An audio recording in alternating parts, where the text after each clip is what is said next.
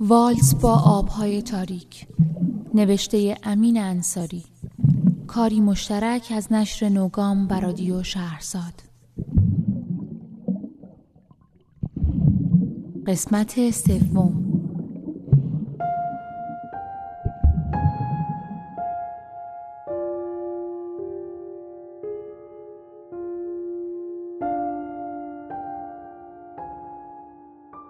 رادیو همینطور برای خودش میخواند. میتوانم صدای خواننده ها را لابلای پیام های تبلیغاتی از هم تشخیص بدهم. افسر پلیس را میبینم که با دست تفنگی را که به کمرش بسته گرفته و همانطور که با دست دیگر کلاهش را چسبیده میدود و برمیگردد، انگار که دستور داشته باشد. در چشم به هم زدنی از کنارم میگذرد. فرصت نمیشود پیغام ریچل را برسانم. شاید هم حالا دیگر حیوان را پیدا کردند، زیر ماشین ها یا روی یکی از درخت های اطراف. لابد چسبیده بود به یک درخت اوکالیپتوس، شاخه‌ای را به نیش می‌کشید و ما را هم البته تماشا می‌کرد. تصویر افسر که سرعتش را کم می‌کند توی شیشه مغازه‌ای می‌افتد. حالا دیگر نمی‌بینمش. دوباره تبلیغات پخش می‌شود. مردی که توی ماشین بغلی نشسته سیگاری می‌گیراند و به دودهاش زل می‌زند. دیگر از لبخند روی صورتش خبری نیست. باید فکرهایم را جمع و جور کنم. از هر چیزی که در چند روز گذشته اتفاق افتاده تصویری جلوی چشم‌ها میآید و در لحظه محو می‌شود. کلاس، خیابان، آدم‌هایی که دیده بودم، دست‌های رز که روی پاهام بی حرکت مانده بود، امیلی، شیر آب سرد و البته تصاویری را از صورت بچه‌ای که اسمش چیزی شبیه برایان بود به خاطر میآورم که عکسش را روی مجله‌ای انداخته بودند. دست‌های جودی را می‌بینم که مجله را محکم گرفته بود و به هر طرف می‌چرخاند تا همه ببینیم. توی چشم‌هایمان زل زده بود و تکرار می‌کرد اینجا نشسته اید که جلوی این داستان‌ها بایستید. نمی‌دانم چرا پسرک با آن کبودی زیر چشمش می‌خندید اصلاً. برایان 24 روز آخر زندگیش را توی خانه‌اش گرسنگی کشیده بود تا مرده بود. سعی می‌کنم صورت ناپدریش را تصور کنم وقتی در انباری را رویش قفل می‌کرد. نگاه‌های آخر برایان را ببینم که متعجب است، بیان که بداند چرخش کلید توی قفل چه معنایی میتواند داشته باشد. بعد دست‌های پسرک که صدها بار برای باز کردن در دستگیره را لمس کرده بودند. تصویر برایان روی جلد مجله دوباره پیش چشم‌ها می‌ایستد و عدد 24 که خیلی درشت کنار صورتش و به رنگ قرمز چاپ شده. چند بار زیر لب 24 را تکرار می‌کنم با لحن‌های مختلف.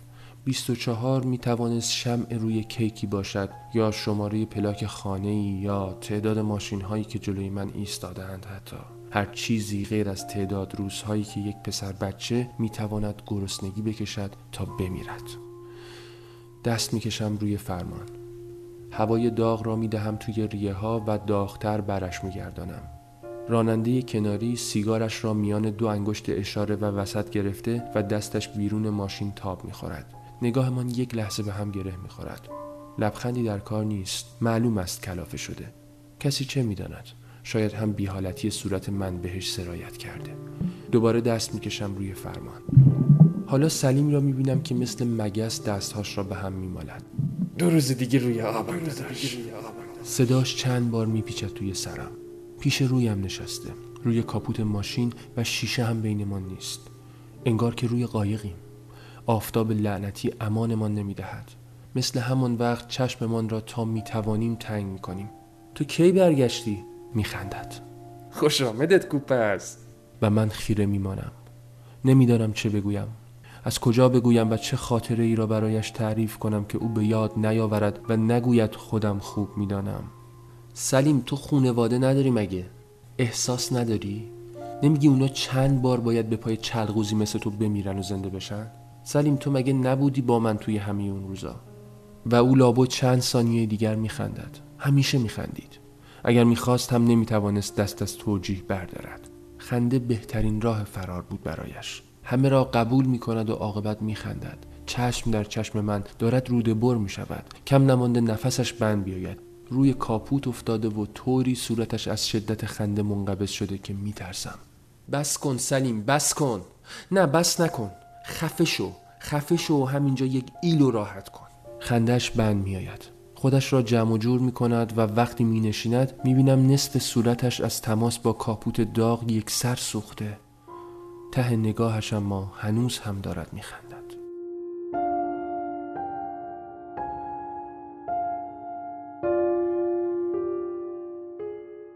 با صدای افسر پلیس به خیابان برمیگردم.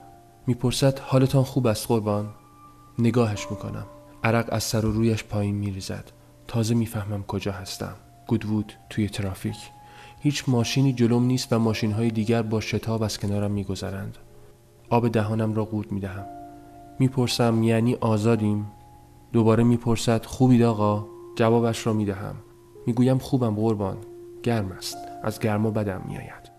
او لبخند میزند ولی انگار به چیزی مشکوک است. فوراً استارت میزنم و آهسته راه میافتم.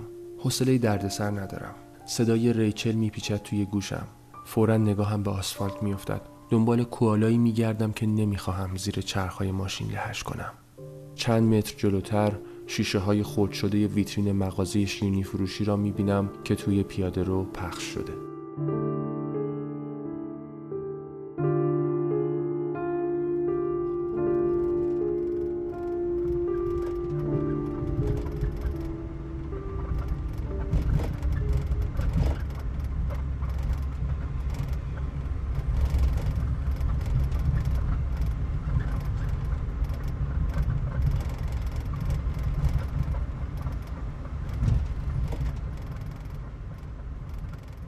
نیم ساعت دیگر به هر جان کندنی بود گذشت.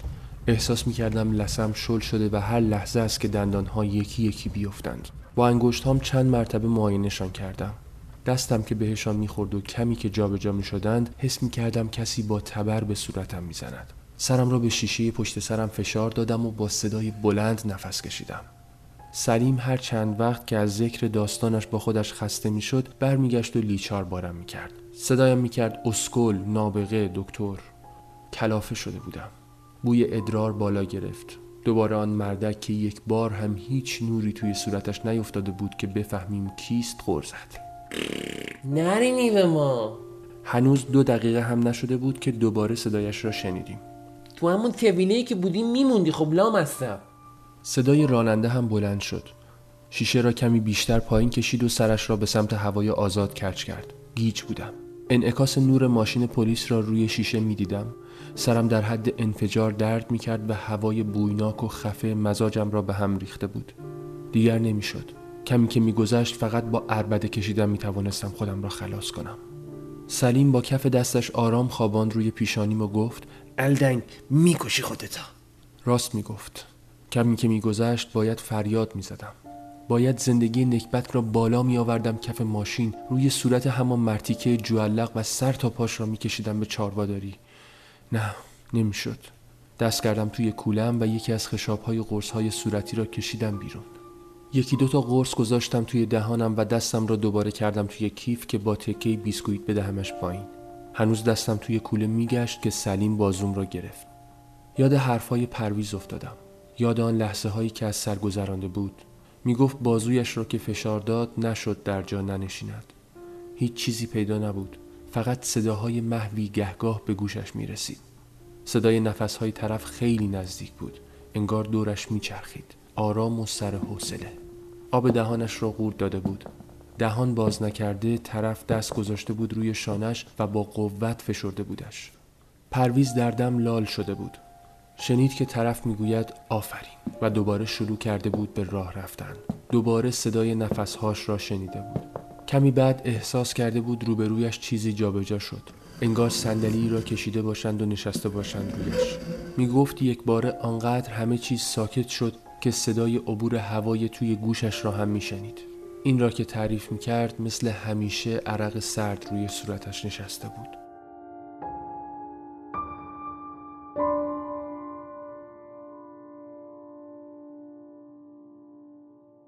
چقدر از پرویز دور شده بودم.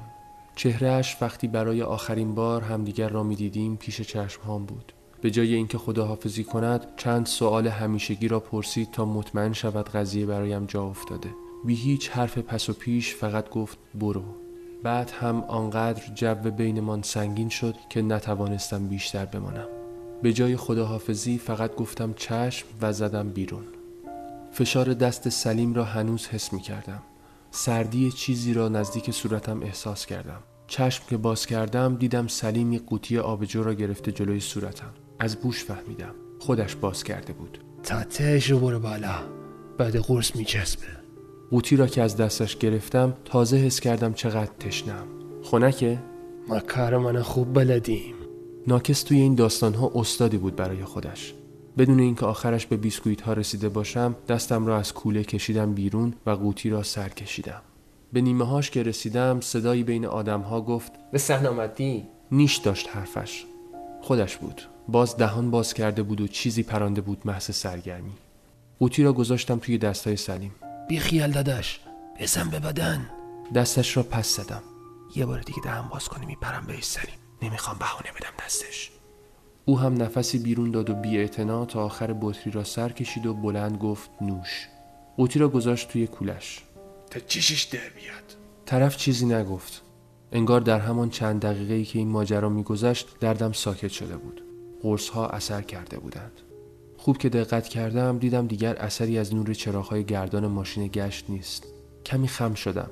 از ماشین پلیس جلویی هم خبری نبود. انگار ما را از منطقه خطر دور کرده بودند. قضیه را به سلیم گفتم. به محض آنکه فهمید پلیس‌ها رفتند دوباره دلشوره به جانش افتاد. از نو شروع کرد به ورد خواندن. هرچه هم توضیح دادم که این یعنی خطر را رد کرده ایم توی کتاش نرفت که نرفت. حالا ماشین‌ها با حد اکثر سرعت پیش می‌رفتند. دیگر ماشین‌های زیادی توی جاده نبودند.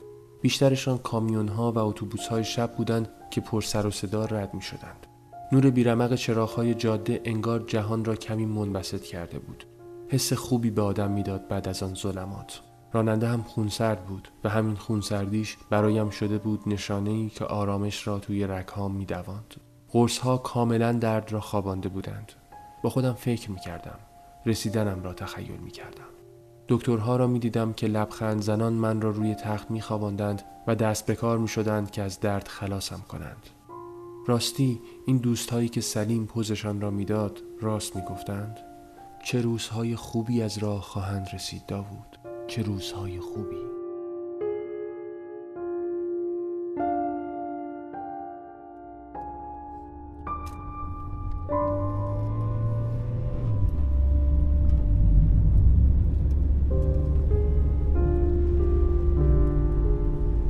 بالاخره پیچیدم توی خیابان میچل. دوست ندارم زیاد توی خیابان یا جاده بمانم. کلافه میشوم. پیچیدن‌ها کمک می‌کنند کمتر فکر کنم. راه‌ها که کمی طولانی می‌شوند فوراً سر و کله خاطرات پیدا می‌شوند و دست آخر باید به زور از لابلای حباب‌ها جلوی ماشین را ببینم.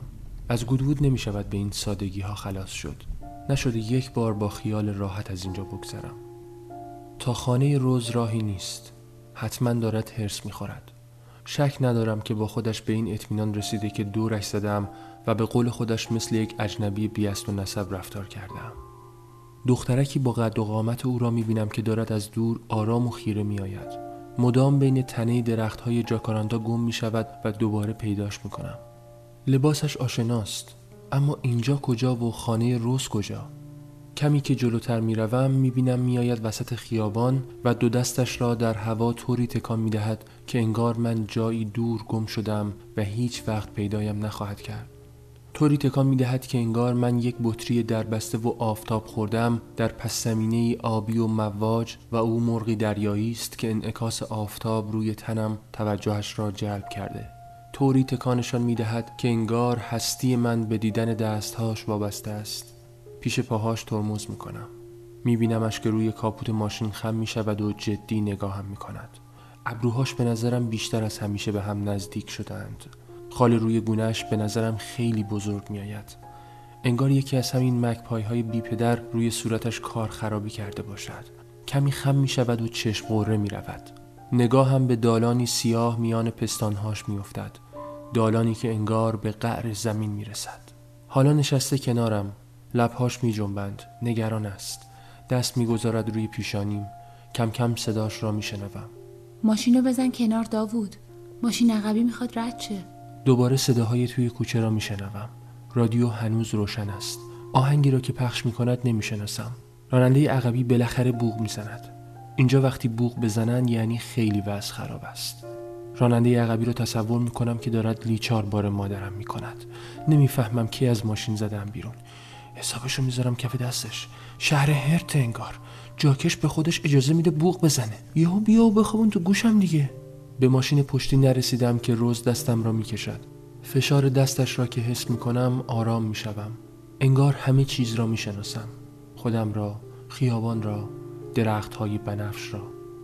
کنار می ایستم و بدون آنکه به راننده ماشین عقبی یا دیگر سرنشینانش نگاه کنم محو تماشای روز می شوم که ماشین را به کنار خیابان می برد و پارک می کند گوشه‌ای. ماشین که حرکت می کند دلم می خواهد بیفتم دنبالش، بهش برسم، لبخندی بزنم و بگویم قربان باور کنید من دیوانه نیستم، فقط کمی به تنهایی و صدای چند چیز مشکوک حساسم. این طور نیست که هر روز 2-3 بار میبینم چند کوچه آن سوتر میپیچد و از نظرم محو میشود. روز به سمتم میآید و چیزهایی میگوید. خوبی داوود؟ عزیزم حالت بهتر شده؟ چیزی نمیگویم. به محض آنکه میرسد با انگشت اشاره یقه‌اش را آرام به سمت خودم میکشم و خوب نگاهش میکنم. او هم فقط نگاهم میکند. چیزی آنجا نیست غیر از سینه ها و فاصله زیبای بینشان و البته سینه بندی سفید و صورتی. دوباره صدایش می آید. بهتری عزیزم؟ بهترم عشق من، بهترم آرامش من، بهترم. در آغوشش می کشم و سخت می فشارمش به خودم. می خواهم عبور هوا را در سینه‌اش در تنم حس کنم. می خواهم مطمئن شوم که او اینجاست بدون هیچ فاصله‌ای. رهایش می کنم. بیان که چیزی بگوید با لبخند زیبایی بر لبش به من خیره مانده. چند تار از موهاش مثل پرچم‌های صلح در هوا سرگردانند. دوست دارم امروز را تنها به نگاه کردن به او بگذرانم. زمان رو از دست میدیم داوود. من رانندگی میکنم. تو فقط بشین و نگاه کن. دستم را میگیرد و دنبال خودش میکشد. راه که میافتیم نگاه چند آدم را از پشت شیشه ها تشخیص میدهم. زیرزیرکی به صورت روز زل میزنم. خال روی گونه‌اش مثل همیشه زیباست و کمان ابروهاش صورتش را بیش از هر وقت دیگری گشاده کرده. لعنت به من. این را میگویم و مینشینم کنارش. هنوز درست و حسابی ننشسته پشت فرمان. قرار نبود پیش من فارسی صحبت کنی یا؟ خنده‌ام گرفته. هیچی عزیزم، هیچی عشقم. گفتم دوست دارم. شیرین نگاهم میکند و همانطور که استارت میزند با فارسی دست و پا شکسته‌اش میگوید اونجای آدم دروغگو.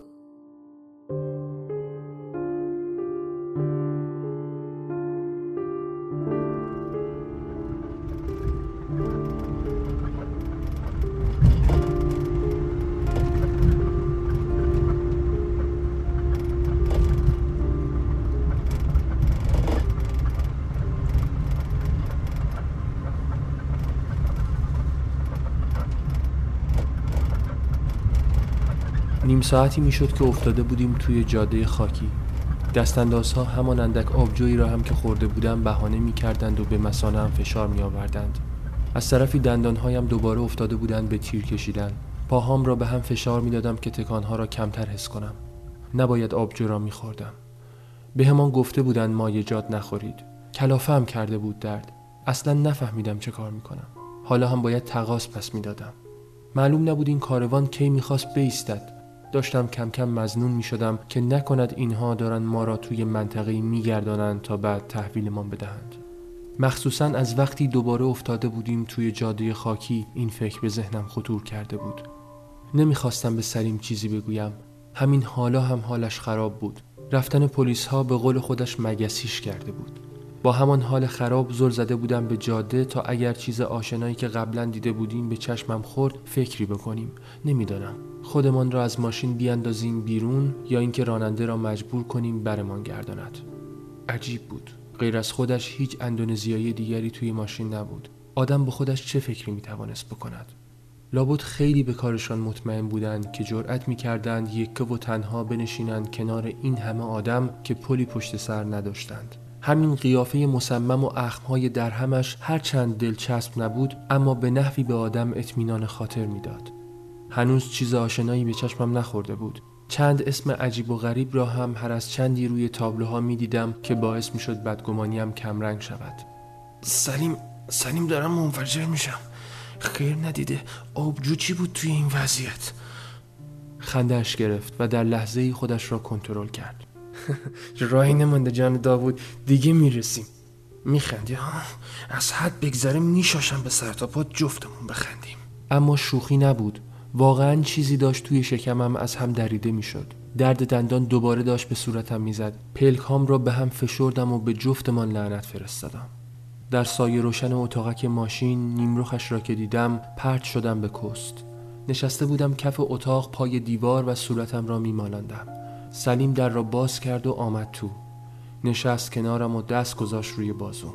قرص خوردی داداش؟ سرم را به نشان تایید تکان دادم. خوب کردی. دیدم این پا و آن پا می کند. خبری شده؟ با دوستات تلفنی حرف زدی؟ نه خبری که نیست. بعد آب دهانش را قورت داد. خدا را خوش نمیاد من با خودم ور برم. نفهمیدم چه میگوید. اهمیت نمیدادم. نگاهش کردم.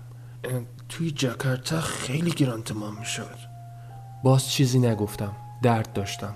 او هم بهم نگاه نمیکرد. رفتم بیرون یه چرخی زدم. راست میگفت. از صبح با عجله زده بود بیرون که کار دارم. هرچی گشتم این مکانش پیدا نشد. این یکی رو هم با سلام صلوات آوردم. و دیگر چیزی نگفت. از در که میرفتم بیرون دختر کم سن و سالی را دیدم که این پا و آن پا میکرد. به خاطر اینکه بیاوردش اینجا باید یک چیزی بیشتر میداد. یک بند غر میزد. والا تو ایران برعکس بود. اینا ناموس ندارن که. دیگر به آسمان ریسمان بافتنش گوش ندادم. هوا انقدر گرم بود که هیچ جور نمیشد به بیرون رفتم فکر کرد. نیم ساعت نشستم روی نیمکت کنار در و لاجرم به سر و صدایشان گوش دادم.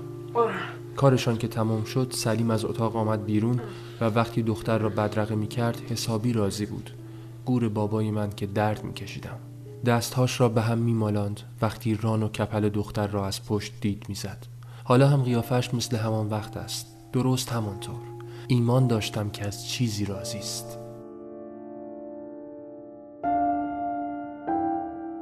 راننده پیچی توی یک فرعی و چند متری که رفتیم ایستاد جلوی یک در آهنی بزرگ.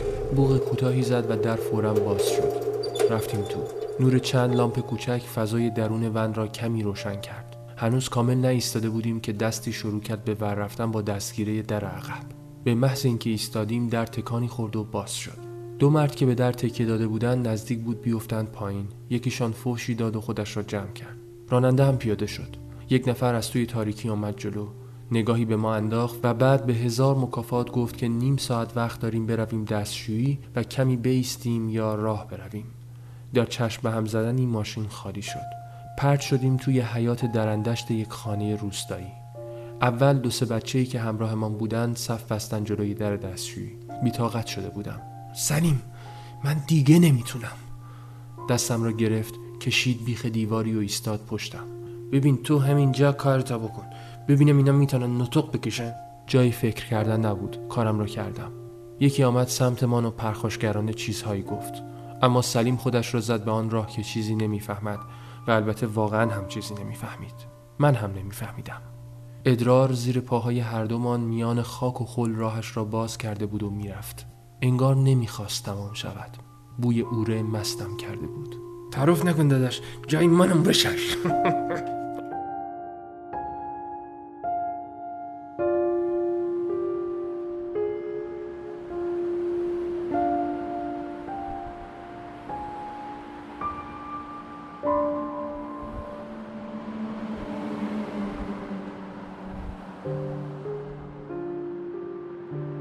مدتی میشد که یک سر محو تماشای روز بودم. رادیو را خاموش کرده بود و به جایش سیدی آهنگ‌های سهیل نفیسی را گذاشته بود توی ضبط. نمیدانست ریرا کیست یا سر دوراهی قرار بود چه اتفاقی بیفتد، اما گوش میداد و گهگاه زیر لب اصواتی شبیه خواننده تولید میکرد. یادم ها که بر ساحل نشسته شاد و خندانی، یک نفر در آب دارد می سپارد جان، یک نفر دارد خیلی خوب میخونه. نمیدونم چی میگه ولی این صدا نمیتونه چیز بدی بخونه. حالا هم چیزی زمزمه میکرد شبیه رقصم گرفته بود، مثل درختکی در باد. زل زده بودم به صورتش. میخندید انگار، اما جدی بود. به روبرو خیره شده بود و آهنگ را زمزمه می کرد. مناظر اطراف در پس زمینه صورتش مدام عوض می شدند. دیواره کوه‌ها به دشت‌ها، دشت‌ها به جنگل‌ها و جنگل‌ها به مزارع تبدیل می شدند. اینجا سرعت ماشین به حدود 110 کیلومتر در ساعت می رسد. چیزی که توی شهر به رویا می ماند. هر بار که به بزرگراه جنوب شرقی می آیم حسی از آزادی زیر پوستم می دود. حس می کنم کم نمانده پرواز کنم. افسوس که پایان راه به این بربرکی می رسد. چطوری داوود؟ نگاهم از مناظر دوردست به نیمرخش برمیگردد. اولین بار است که از ابتدای راه چیزی می گوید. خودم را جمع می کنم و با دستهام چند بار می زنم روی پاهام. حس می کنم خشک شدند. هنوز جوابش را ندادم. باور کن فکر کردم این بارم نمیخوای منو با خودت ببری. میدانستم همین بود که برای خودش راه افتاده بود و آن همه راه را تا میچل آمده بود. احتمالاً اگر سر و کله‌ام پیدا نمیشد میرفت تا خانه و جلوی در واحدم آنقدر مینشست تا برگردم. ببین من هنوزم نمیفهمم چیه ما فلک زده ها برات جذابه. با اینکه معتقد است توی این سرعت ها نباید چشم از جاده برداشت، برمیگردد و تیز نگاهم میکند. 100 بار گفتم خودتو با اونا مقایسه نکن. خودت بهتر میدونی که مسئله فقط زمانه. حالا هرچی. حالش را گرفتم. دیگر محلم نمیگذارد. خم میشوم سمتش. خب تو بگو برای چی این همه اصرار میکردی که برسیم؟ چیزی نمیگوید. فکر میکنی چی منتظرته ها؟ دستم را دراز میکنم و با انگشت اشاره آرام قبقبش را نوازش میکنم. لبخند میزند. ماهی تو، روز نیستی. ماهی تو چطور میتونی یکی مثل منو تحمل کنی؟ خنده‌اش میگیرد. چطور میشه یکی مثل من که حواسش هیچ وقت به زبونش نیست و تحمل کرد؟ دستش را که روی ترمز دستی است میفشارم. دنیا چیزی جز این دست ها نیست. تمام راه را برای همین ها آمده بودم انگار. قرارمون این نبود که انقدر بری تو فکر. بود؟ نبود عزیزم، نبود. من تقریبا آدم شده بودم دوباره. یادت نیست؟ چند وقتی بود راحت میخندیدم. به این راه هم عادت کرده بودم دیگه. این بربرکی دیگه اون طلسم قدیم و واسم نداره. دوباره نگاهی بهم میاندازد. چیزی شده که من نمیدونم؟ بی سبب دلم میخواهد بگویم نه. دلم میخواهد حرفی نزنم. نگویم که امروز دوباره حباب‌ها برگشتند و چند باری وقت دوش گرفتند و حتی رانندگی کلافه‌ام کردند. کلمه حباب را که بشنود حالش خراب میشود. گفتم بهتر است موضوع را عوض کنم. بالاخره برای کریسمس چه برنامه ریختی؟ میری اوکراین پیش پدر بزرگت؟ تو رو با این حالت رها کنم کجا برم؟ نفسی از سر خشم بیرون میدهد که میداند دارم کلک میزنم. میخندم. نخند. جای من بودی نمیخندیدی. خودش هم میخندد. نه اینکه واقعا خنده‌اش گرفته باشد، فقط همراهی هم میکند. اینطور فرشته است. به GPS نگاهی میاندازد. راهنما میزند و کم کم میکشد کنار. دیگر به جاده اونکاپارینگا رسیده ایم.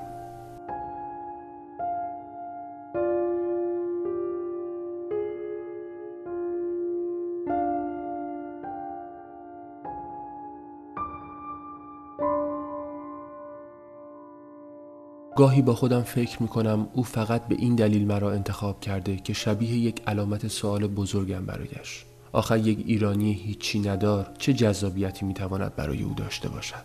من هیچی نبودم غیر از یک سری سوال بی جواب. چه لطفی دارد که با یکی مثل من راه بیفتد بیاید یک چنین جاهایی؟ سکس هم که قحطی نیست توی این دیار. تازه من چه تحفه‌ای بودم توی این داستانها که او نچشیده باشد. حتی یادم هست یک بار قبل از خواب گفت داوود میدانستی آدم ها طعم دارند. طعم تلخ یکی مثل من به چه کار او می آمد آخر؟ یکی که تمام این 1 سال و اندی رسیدنش را یک سر بین حباب ها و کابوس ها دست و پا زده. یکی که می خواهد بیدار شود. می خواهد اما نمی تواند.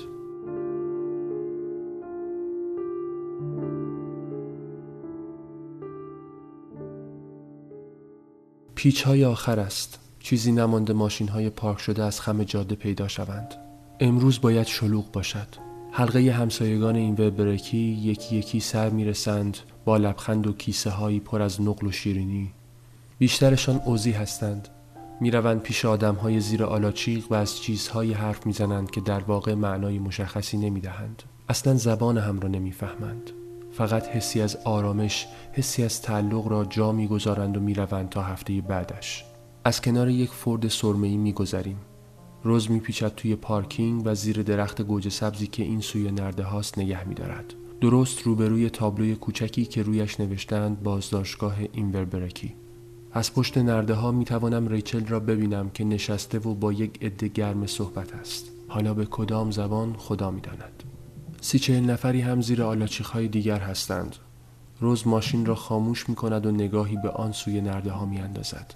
ویلاهای خوش ساخت، پارک بازی، آلاچیخ‌ها، نگاهی به من می‌اندازد. یعنی پناهجوها رو اینجا نگه می‌دارن؟ صدایش را درست نمی‌شنوم. حباب‌ها سر و کلشان پیدا شده باز.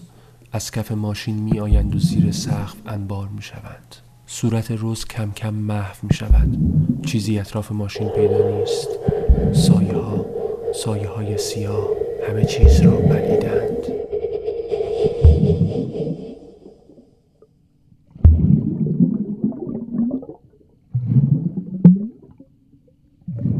والس با آبهای تاریک.